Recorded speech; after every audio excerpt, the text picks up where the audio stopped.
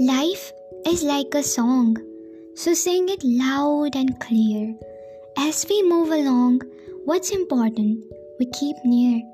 Each turn we take is another chance and opens up another door. It's up to us if we get up and dance or choose to sit on the floor. As we grow older, we start to see the world is on our shoulder and reality is telling us we are not who we want to be. Each day becomes an effort and we begin slipping through our lives. There is so much pain and hurt. Everyone stabbing each other with knives. All others become a bad influence. Your life is now at stake. The key to true repentance is what we choose to take. You see, life is what we make it, nothing more than that.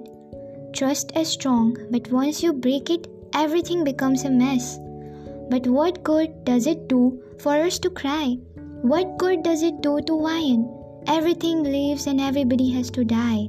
We all go through pain and have a set amount of time.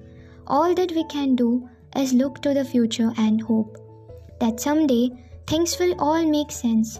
As time goes on, we will find ways to cope and the pain will no longer seem so intense. We'll put on a smile, sing life song with love, hang around for a while and seek God's grace from up above. Do your best to make sense of everything you are given. If nothing works out, hold your head up and high. Keep living. There will be times when pain is all we feel. The clouds are all we can see. It will seem to be too much for us to deal, but in the end, God will set us free. Open up your mind and just live for today. Each of us, our paths will wind as we search and find our way. Near the end of our life, as we walk through our last days, we'll back go all the things that help light our way. We all see all the mistakes we had made and the people who were there, the things that may have caused our smiles to fade, and the smell of the cool, fresh air.